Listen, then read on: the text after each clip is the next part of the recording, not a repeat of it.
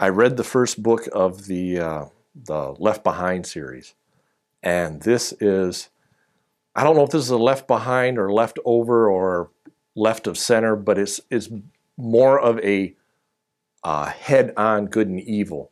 The Left Behind was more of a, well, you know, they're being bad, but they're being in a circumvent sort of way, and nobody's really supposed to know what they're doing. But this is just, I mean, they're out in the open, they're shooting people, they're not worrying about it, they're driving through stoplights and creating havoc every place they go.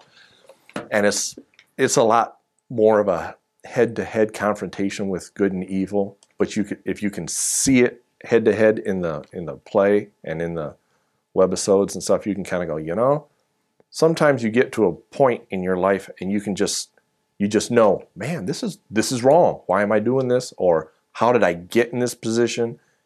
And you got to restock and take stock of yourself and realize you're doing something wrong. And sometimes you need a kick in the head. Sometimes it needs to be a big, massive thing. And sometimes it's just a little, geez, you know, I really shouldn't be doing this. I got to go. You know, you just leave. You know, you watch the Nightmare on Elm Street, stuff like that, and you see the evil. But if you believe in that sort of stuff, you got to believe that there's a good part too. And I'm hoping that people can get, gee, those guys are evil. Yeah, they're evil.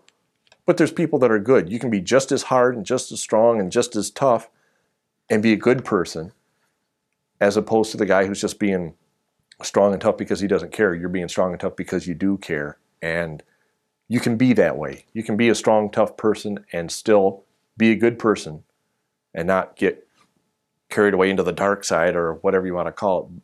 But you can be a tough, strong person, still be good.